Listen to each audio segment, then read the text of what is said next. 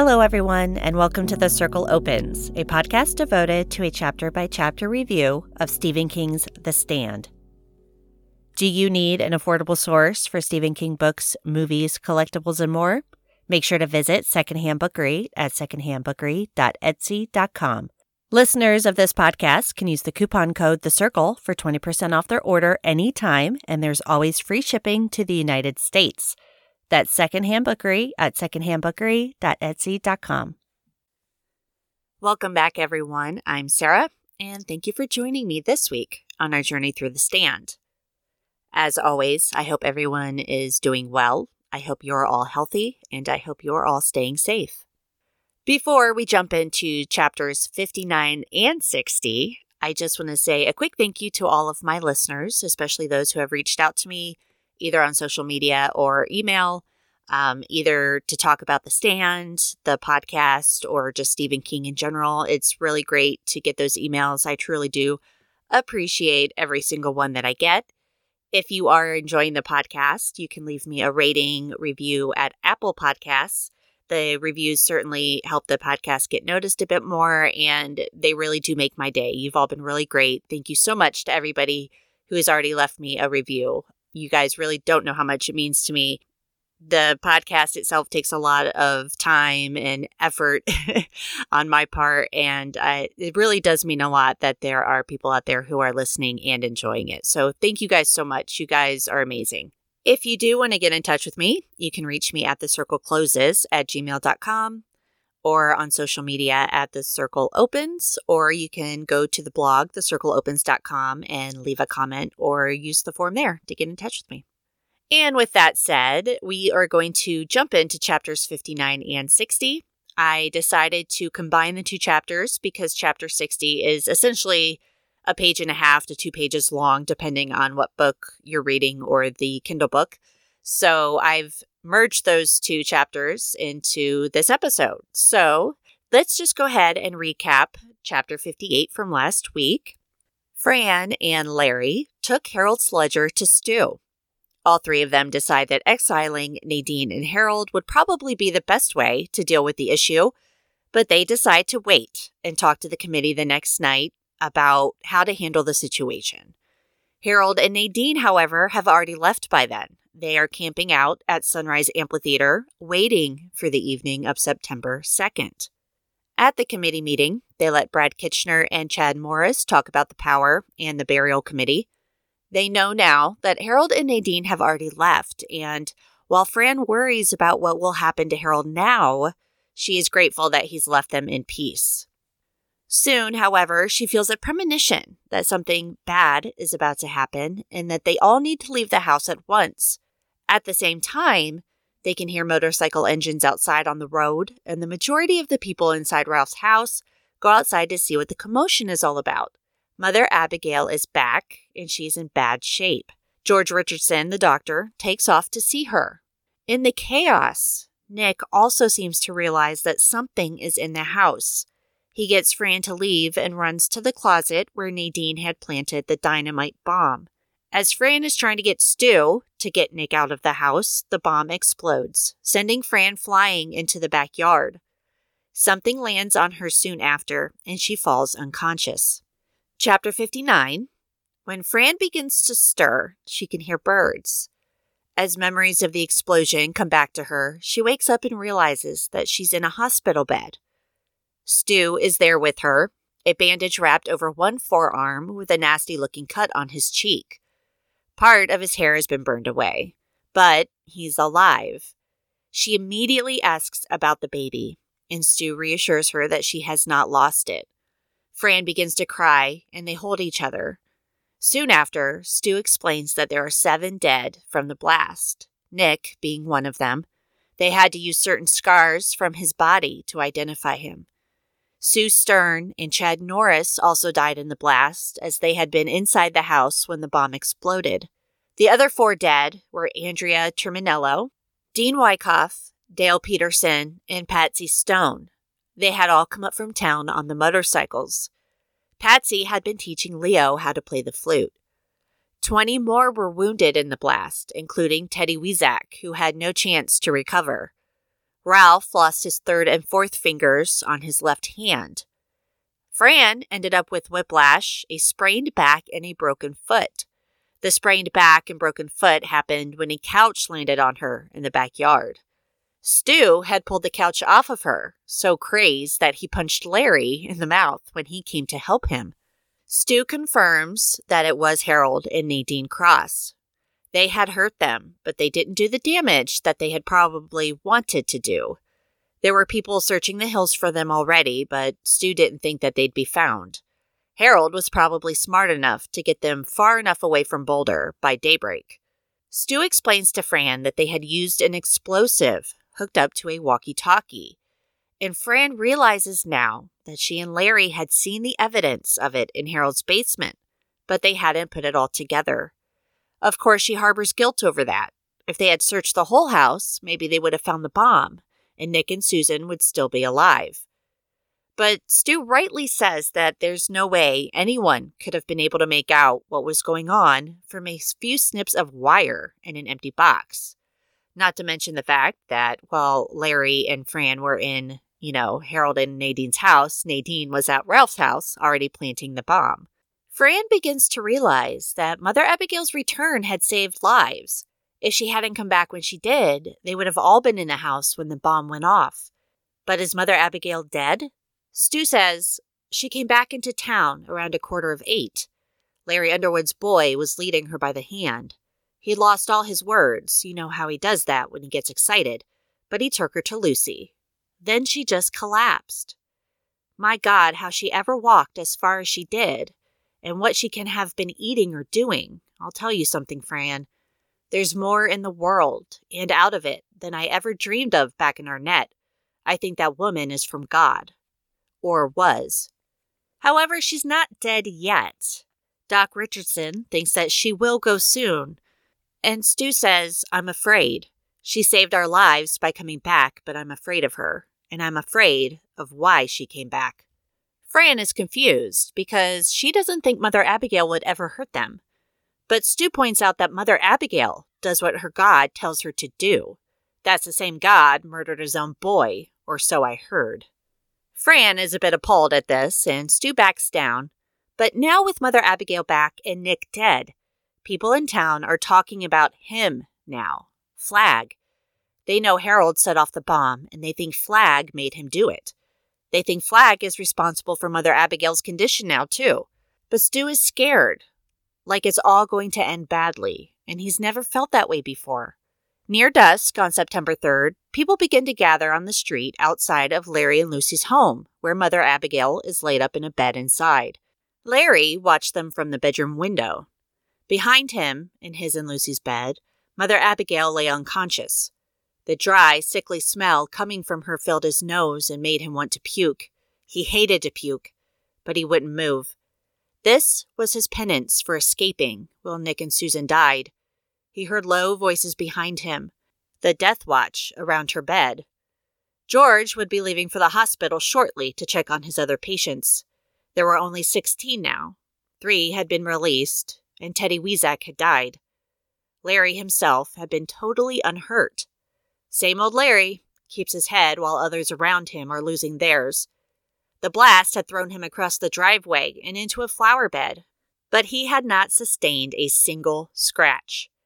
Jagged shrapnel had rained down all around him, but nothing had touched him.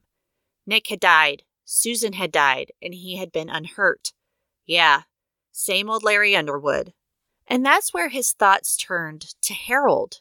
Harold. He had followed Harold all the way across the country and followed a trail of payday candy wrappers and clever improvisations.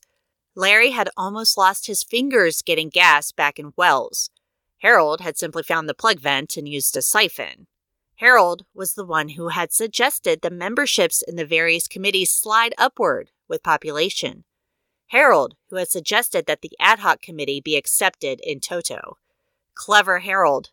Harold and his ledger. Harold and his grin. Flagg had always been there, in the background, a puppet master. And he thinks about Nadine, how she had tried to beg him to have her, and he had turned her away. How could he have said yes? There was his responsibility to Lucy. that had been all important, not just because of her, but because of himself. He sensed it would take only 1 or 2 more fades to destroy him as a man for good, so he had sent her away. And he supposed Flagg was well pleased with that previous night's work, if Flagg was really his name. Oh, Stu was still alive, and he spoke for the committee. He was the mouth that Nick could never use. Glenn was alive, and Larry supposed he was the point man of the committee's mind, but Nick had been the heart of the committee, and Stu, along with Franny, had served as its moral conscience. Yes, he thought bitterly, all in all, a good evening's work for that bastard. He ought to reward Harold and Nadine well when they got over there. Richardson still had no idea when Mother Abigail would go, or if she would even live through the night. The woman on the bed was a skeleton covered with thinly stretched ash-gray skin. She seemed without sex. Most of her hair was gone, her breasts were gone. Her mouth hung unhinged and her breath rasped through it harshly. To Larry, she looked like the pictures he had seen of the Yucatan mummies. Not decayed, but shriveled, cured, dry, ageless. Yes, that's what she was now. Not a mother, but a mummy. There was only that harsh sigh of her respiration, like a light breeze through hay stubble. How could she still be alive? And what god would put her through it? To what purpose? It had to be a joke, a big cosmic horse laugh. George said he had heard of similar cases, but never one so extreme, and he himself had never expected to see one. She was somehow eating herself. Her body had kept running long after it should have succumbed to malnutrition. She was breaking down parts of herself for nourishment that had never been meant to be broken down. Lucy, who had lifted her onto the bed, had told him in a low, marveling voice that she had seemed to weigh no more than a child's box kite, a thing only waiting for a puff of wind to blow it away forever. Richardson, Laurie, and Dick Ellis need to check on the patients in the hospital, so they leave Lucy and Larry with Mother Abigail. Lucy hugs Larry, who breaks down in her arms. The people gathered outside do not go home, even as darkness settles in. They talk about Mother Abigail, if she's brain dead, if she'll recover. They talk about the Dark Man, and if Mother Abigail dies, does that mean the Dark Man is stronger?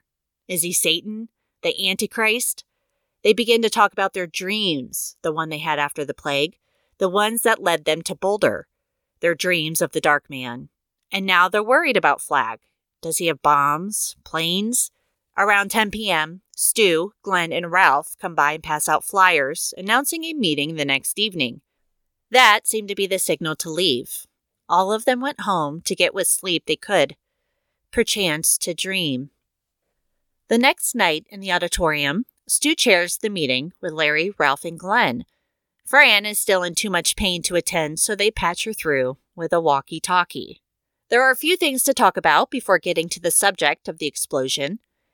Brad Kitchener announces that they're going to switch on the power the next day, September 5th. This harbors a lot of applause and excitement. Brad simply explains what precautions need to be taken, and there's still a lot to be done. They'll have to turn on some power stations in Denver before the next year is done, but someone interrupts him and yells out, "Not if that hard case gets his way." Brad recovers quickly and says his business is power. He also says that, "I think we'll be here long after that other guy's dead and gone. If I didn't think that, I'd be wrapping motors over on his side. Who gives a shit for him?" Stu begins to announce the next item on the agenda, but a woman does not want to hear about the agenda. She yells out that she wants to talk about Flagg. The place erupts and Stu calls to order the meeting again, and he decides to talk about the explosion at Ralph's house. He explains that they found the dynamite bomb attached to a walkie-talkie. Then they found the other walkie-talkie up at the Sunrise Amphitheater. He assumes it was set off there, and no one is buying assumptions. They all know it was Harold and Nadine. As an uneasy murmur runs through the room, Stu thinks to himself, these are the good guys? They don't give a shit about Nick and Sue and Chad and the rest. They're like a lynch mob, and all they care about is catching Harold and Nadine and hanging them like a charm against the Dark Man. Stu catches Glenn's eye, and Glenn offered him a very small, very cynical shrug. Stu points out that if they don't keep to the rules, then who are they? They have pretty convincing evidence that it was Harold and Nadine, and if they happen to wander back into the zone, that they're to be brought to Stu, where they will be locked up and tried. He says we're supposed to be the good guys here. I guess we know where the bad guys are, and being the good guys means we have to be civilized about this. Yes, Stu thinks that they're the ones who did it, but punishment has to be done right. Next, Stu supposes they need to discuss filling the committee back up to strength. It's not something that they plan on doing that night, but they want people to start thinking about who should be on the committee. Someone immediately nominates Ted Frampton. Another seconds it. Ted Frampton clasped his hands and shook them over his head to scattered applause, and Stu felt that despairing, disoriented feeling sweep over him again. They were supposed to replace Nick Andros with Ted Frampton. It was like one of those sick jokes. Ted had tried the Power Committee and found it too much like work. He had drifted over to the Burial Committee, and that seemed to suit him better, although Chad had mentioned to Stu that Ted was one of those fellows who seemed to be able to stretch a coffee break into a lunch hour, and a lunch hour into a half-day vacation. He had been quick to join yesterday's hunt for Harold and Nadine, probably because it offered a change. He and Bill Scanlon had stumbled on the walkie-talkie up at sunrise through sheer luck, and to give Ted his due, he had admitted that. But since the find, he had acquired a swagger that Stu didn't like at all. Now Stu caught Glenn's eyes again, and could almost read Glenn's thought in the cynical look there, the slight tuck in the corner of Glenn's mouth. Maybe we could use Harold to stack this one, too. Stu asks the crowd if they want to elect 2 new reps that night. Based on the ayes and the nays, it's decided that they'll plan to meet a week from tonight to nominate and vote on the candidates for the 2 empty slots on the committee. With that ended, Stu thinks to himself, pretty crappy epitaph, Nick. I'm sorry. Richardson gets up to discuss Mother Abigail. He explains that there's nothing he can do for her. He discusses her prognosis, her condition. He says, I'm told by members of the zone who were here before she left that the lady claimed 108 years. I can't vouch for that, but I can say she's the oldest human being I myself have ever seen and treated. I'm told she has been gone for 2 weeks, and my estimation, no, my guess, is that her diet during that period contained no prepared foods at all. She seems to have lived on roots, herbs, grass, and other things of a similar nature. She has had 1 small bowel movement since she returned. It contained a number of small sticks and twigs. 1 arm is covered with poison ivy. Her legs are covered with ulcerations. And Richardson is then interrupted about, decency. But Richardson points out that decency is not his concern.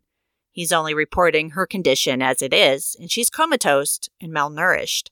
And most of all, she is very, very old. Richardson thinks she's going to die, and he could say that with a certainty, but like everyone else, Richardson has dreamed of her and the other guy. He says, to me, dreams of such opposing configurations seem mystical. The fact that we all shared them seems to indicate a telepathic ability, at the very least. But I pass on parapsychology and theology just as I pass on decency. And for the same reason, neither of them is my field. If the woman is from God, he may choose to heal her. I cannot. I will tell you that the fact that she is still alive at all seems a miracle of sorts to me. And that is my statement. Are there any questions? There aren't. So next, Glenn gets up to discuss Randall Flagg. This is what everyone's waiting for.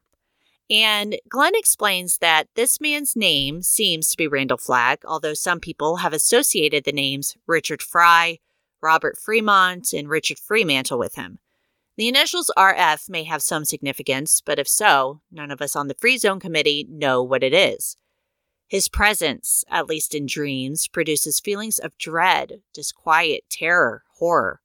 In case after case, the physical feeling associated with him is one of coldness. He explains that Flagg is out west, where they're crucifying people who will step out of line. There seems to be a confrontation shaping up between the man and themselves, and Flagg will stick at nothing to bring them down. It could be armored force, nuclear weapons, the plague.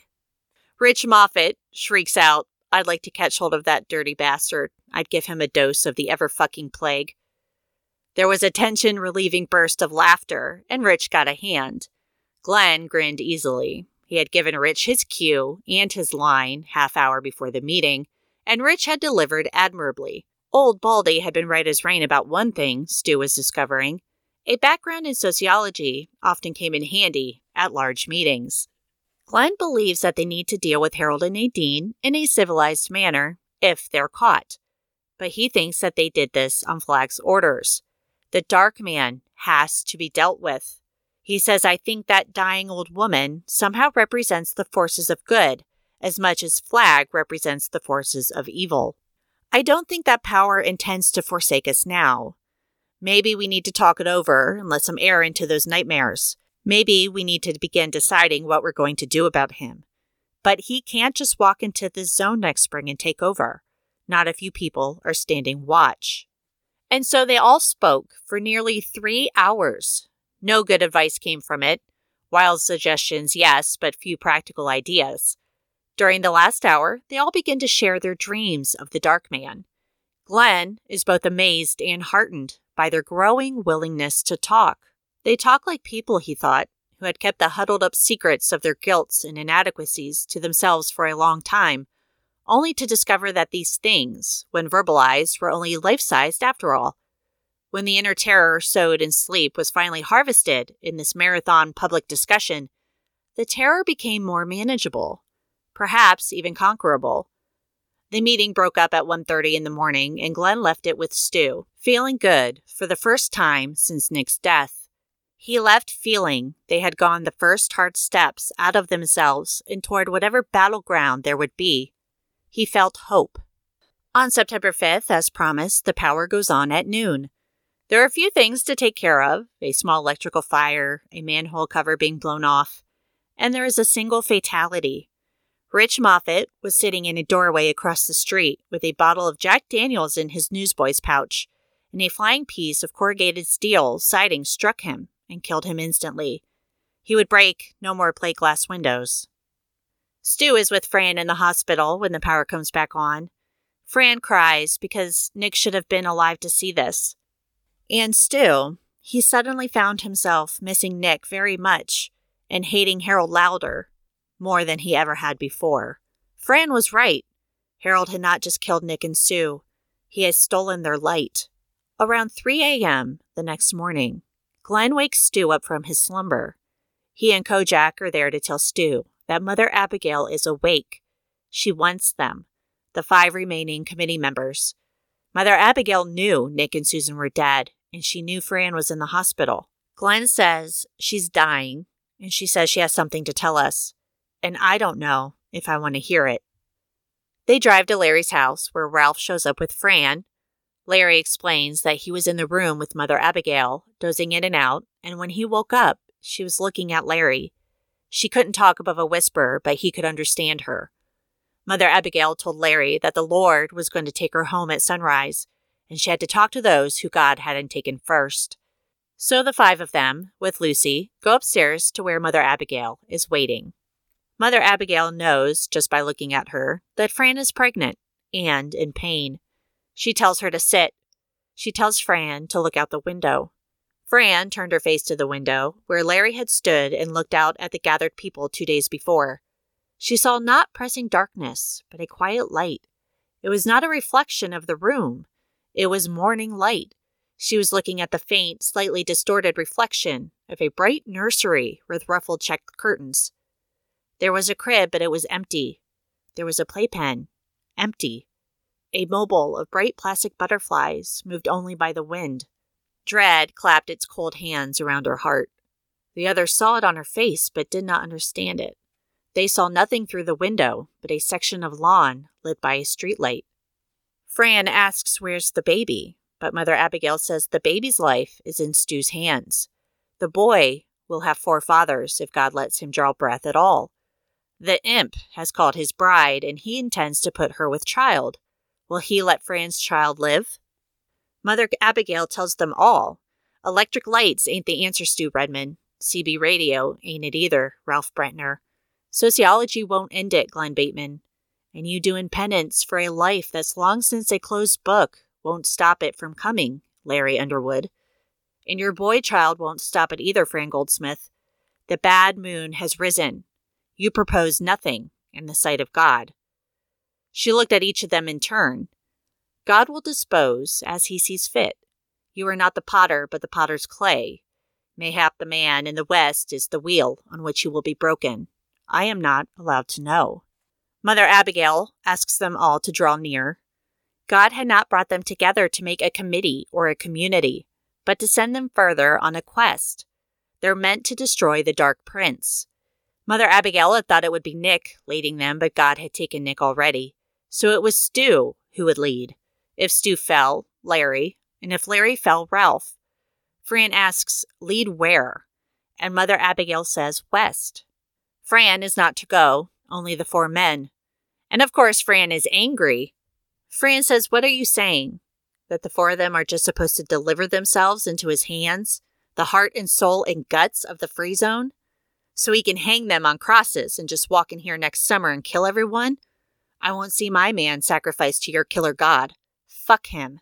It's Stu's turn to be appalled at Fran's language, but Fran doesn't hear him. She says, killer god, millions, maybe billions dead in the plague, millions more afterward. We don't even know if the children will live. Isn't he done yet? Does it just have to go on until the earth belongs to the rats and the roaches? He's no god. He's a demon, and you're his witch. Ignoring Stu's protest, Fran tells him that she wants him to take her home.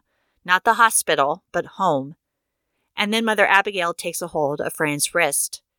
When she lets go, all of Fran's pain is gone. No whiplash, no back pain. It's gone. But she tells Mother Abigail if this is a bribe from her God, he can give her back the pain. She would rather have it and keep Stu. But Mother Abigail tells her that God does not bribe. He just makes a sign and lets people take it as they will. Stu tells Fran to sit down and listen to what Mother Abigail has to say. Fran obeys, but she's shocked and unbelieving. So Mother Abigail explains to them, you are to go west. You are to take no food, no water. You are to go this very day, and in the clothes you stand up in.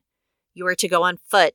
I am in the way of knowing that one of you will not reach your destination, but I don't know which one will be the one to fall. I am in the way of knowing that the rest will be taken before this man Flag, who is not a man at all, but a supernatural being. I don't know if it's God's will for you to defeat him. I don't know if it's God's will for you to ever see Boulder again.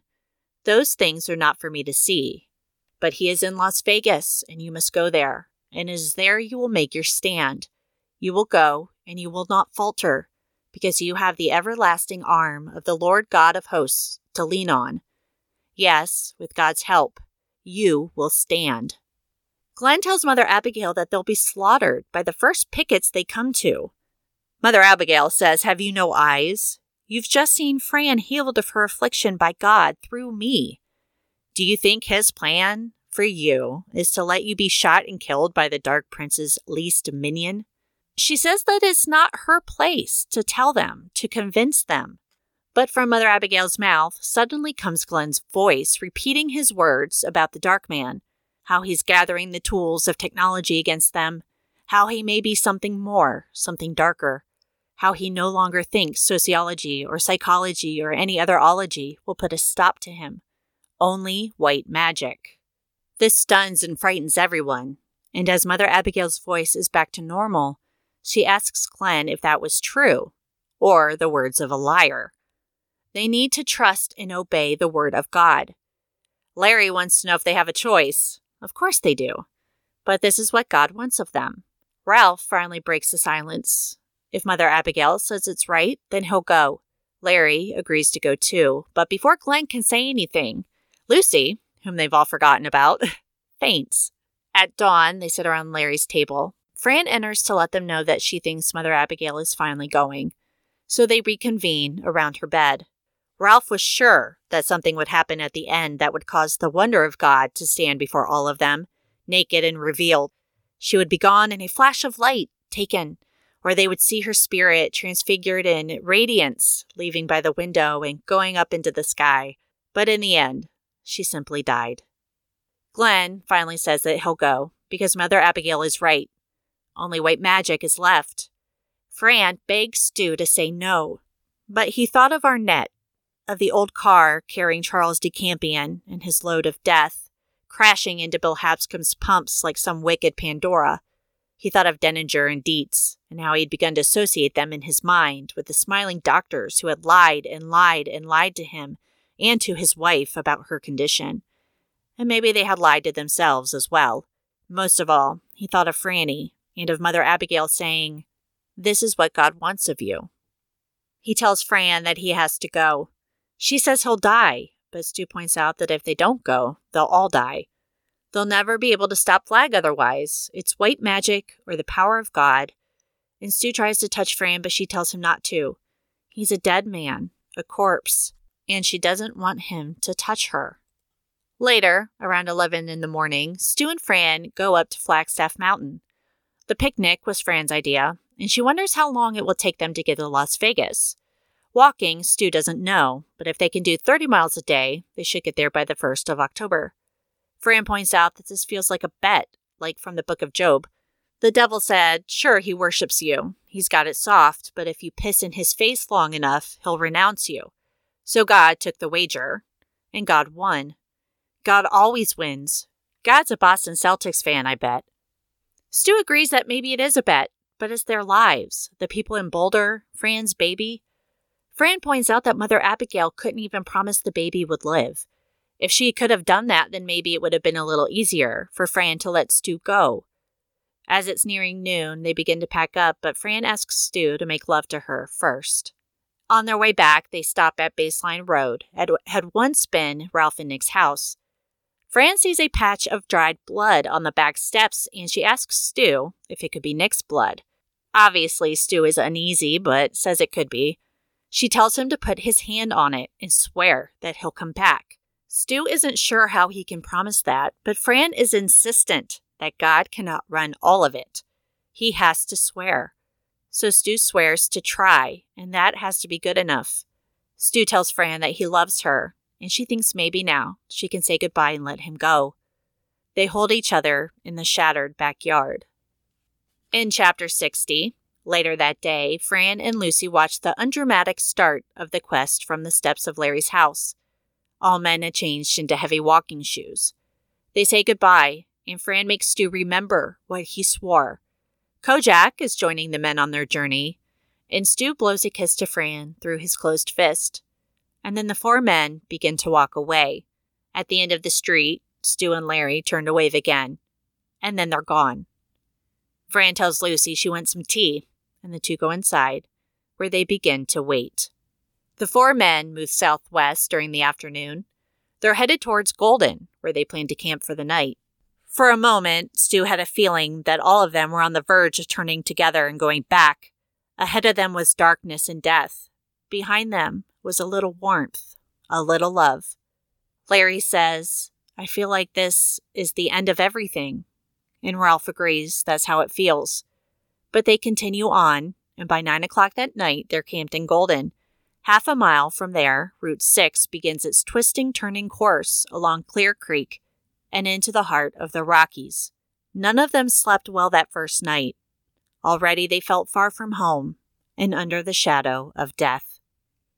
And those are the last two chapters of On the Border.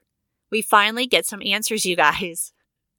We finally learn what it is that God had wanted from Mother Abigail and what he wants from the Free Zone. We learn that Fran survived the explosion, as did her baby. She did break her foot and experienced a sprained back when a couch fell on her at the end of the last chapter. Stu also survived. However, Nick Andros and Sue Stern both died in the explosion, along with Chad Norris and 4 other characters that we never really got to know. But we do learn that Teddy Weezak dies later of his injuries from the explosion. And that kind of bothered me as well, because Teddy was the one who really befriended Harold, who accepted him, who called him Hawk. And knowing that it was Harold's bomb that killed him is very upsetting. And I know, Nick Andros is one of my favorite characters in this book. I was really disappointed when he died. But we also lost Sue, who I thought was quite a badass. She was one of those stronger female characters, and she's gone now too. But as Fran and Stu pointed out, things could have been so much worse if Mother Abigail hadn't returned when she did. I don't think her return was a coincidence. I think she came back to save their lives. The commotion that her return caused got people out of the house before the bomb. Unfortunately, it couldn't stop all of the casualties. And they know, obviously, that it was Harold and Nadine. And while they've been looking for the couple, Stu is pretty confident that they're long gone because Harold's not an idiot. It makes sense that Fran would suddenly realize what the snipped wire and walkie-talkie box were for. And it makes sense that she would feel guilty about it, about not being able to put it all together, just like Larry. But I do agree with Stu that it was not her fault, and they couldn't have known what Harold was up to.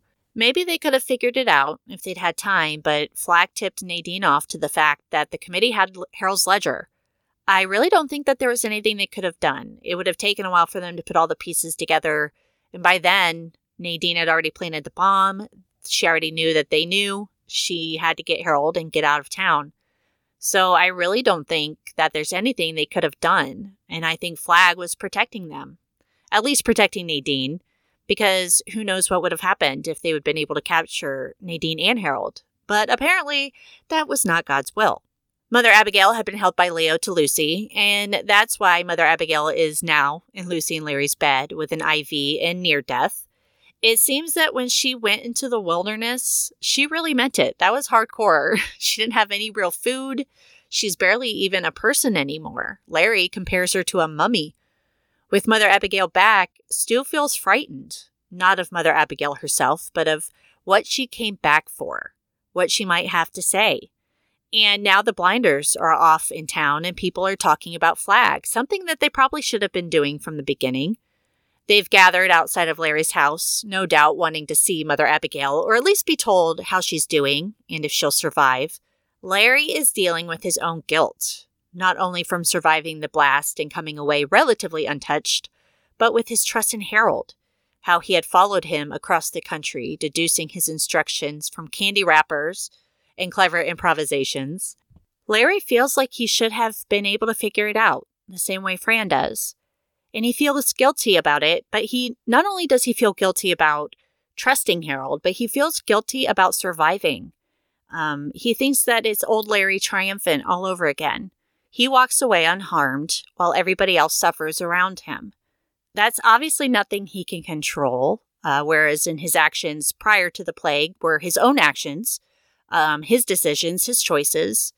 But he could have died just as easily as Nick and Sue, and he didn't. And I think that's just a, textbook case of survivor's guilt for him, especially as he's been trying to become a better man, not only for Lucy and Leo, but for himself. He also feels guilty about rejecting Nadine. If he hadn't, would any of this have happened? But he stayed true to himself and to his commitment to Lucy, and I don't think that he should be blamed for that. It's not his responsibility to take those choices away from Nadine. She wanted Larry to make love to her, to take away her choices to go to Flagg.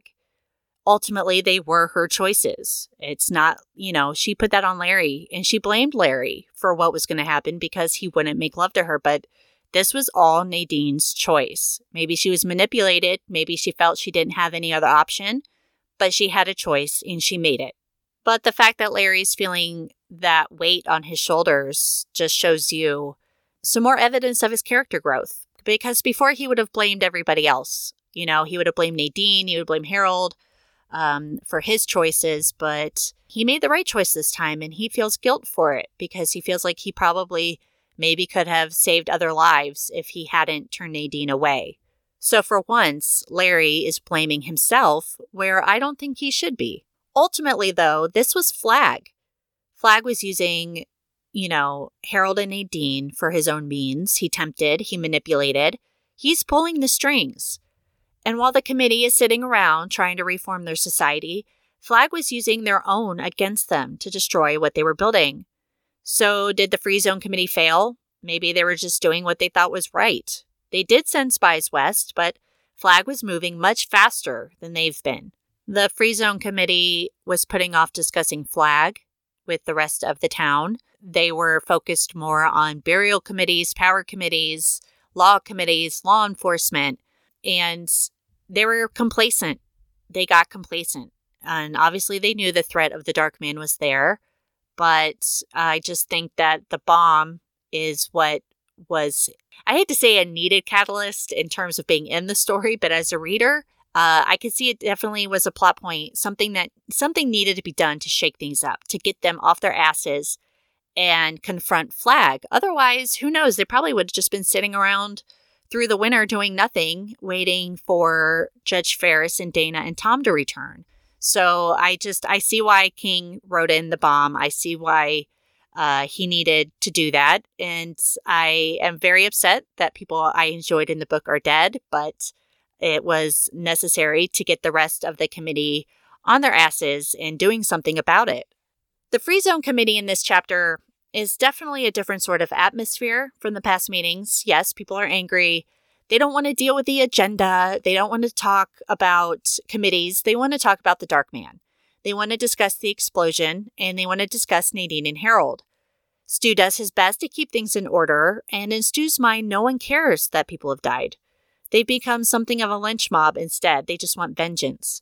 Some of them even want to vote on who to replace Nick and Susan with that night. I mean, 2 days after their deaths, they're ready to be replaced. Glenn's cynicism on the human race certainly seems to be more relevant now than ever, and they're supposed to be the good guys, but it feels like Stu is losing a bit of faith in the community. They do discuss Flag. They discuss what they know about him, what his plans may be. It's something that I think should have been discussed earlier, but as was mentioned, people were still trying to recover from the plague, from their losses and grief. Jumping right into more doom and gloom may have scared people off, but now they're dealing with the consequences of not dealing with the issue fast enough. Glenn at least seems to know some of Flag's aliases. He knows what emotions Flag invokes in everyone.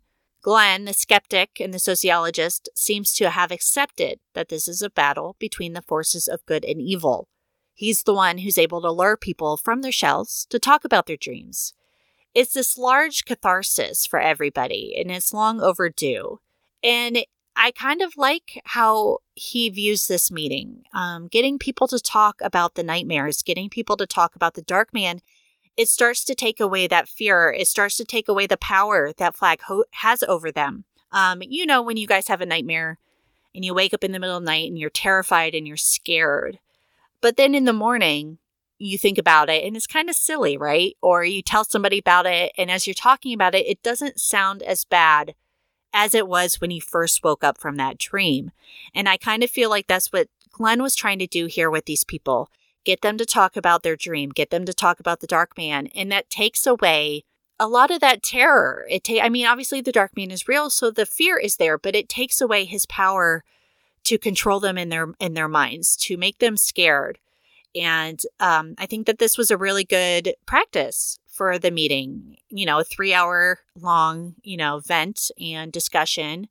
And I think it was right for Glenn to walk away from this meeting feeling hope, because now people are able to talk about this. They're able to put the fear behind them and look forward and be ready to battle Flag if it comes down to it.